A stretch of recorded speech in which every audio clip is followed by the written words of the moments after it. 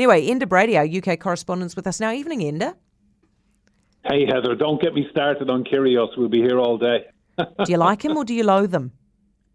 Do you know what? I think if he sorted out the problems in his head, he could be world number one. Everyone's raving here, the fact that, he's got to Wimbledon quarterfinals.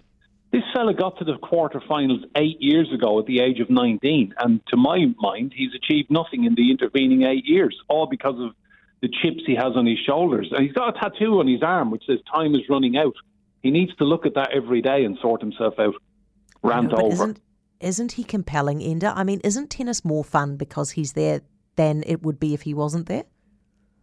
Yeah, it is. But you know what? When I was a kid, I used to watch John McEnroe when I was a kid. And McEnroe won slams.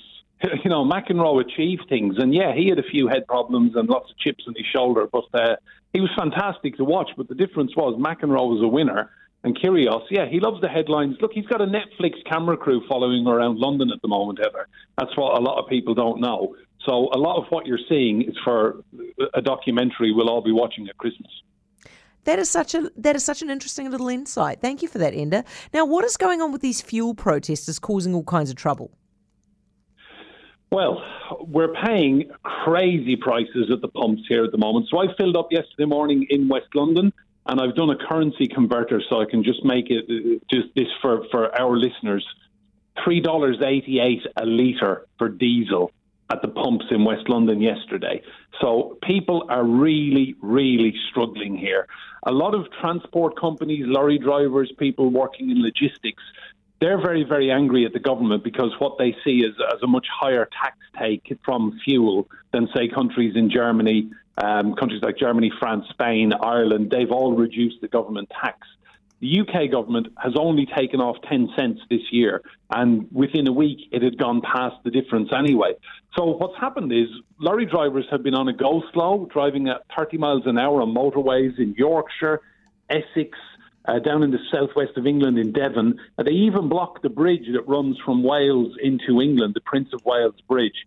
13 arrested, and the police have said today that they will clamp down even further. But we're in for a summer of discontent here, make no mistake about it.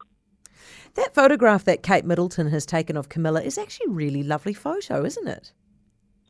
Yeah, Kate is a very good amateur photographer. I mean, she's patron of the Royal Photographic Society. It's a lifelong passion and hobby of hers.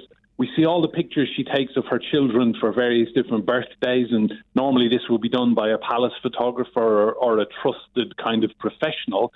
Kate is taking them all herself. Camilla is editing Country Life magazine this year. It turns 125 years, the magazine, and Camilla is 75 this year.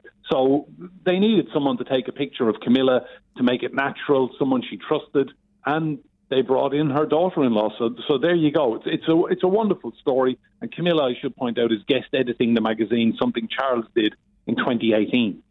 Why does Ronaldo want to leave Man U? So it all boils down to one simple fact. Manchester United, as big a club as they are and as much money as they have and could pay him, they're not in the Champions League next season. For the first time in a long time, United will be playing in the Europa League, which is a smaller competition, smaller clubs.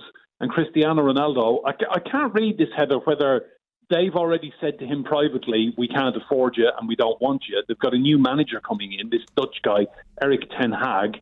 But Ronaldo's come out fighting on the front foot, and the PR machine, he's issued his statement saying that he has to play in the Champions League. He's 37 years old and he wants to play at this level for another 4 years. So he's looking for a new club. My guess is he will go back to Italy where he played previously. Ah, interesting. Enda, thanks for that. Enda Brady, UK correspondent.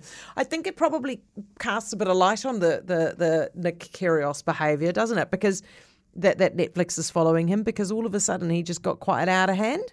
Like, quite out of hand. I mean, you heard the exchange. It's not being a very nice man.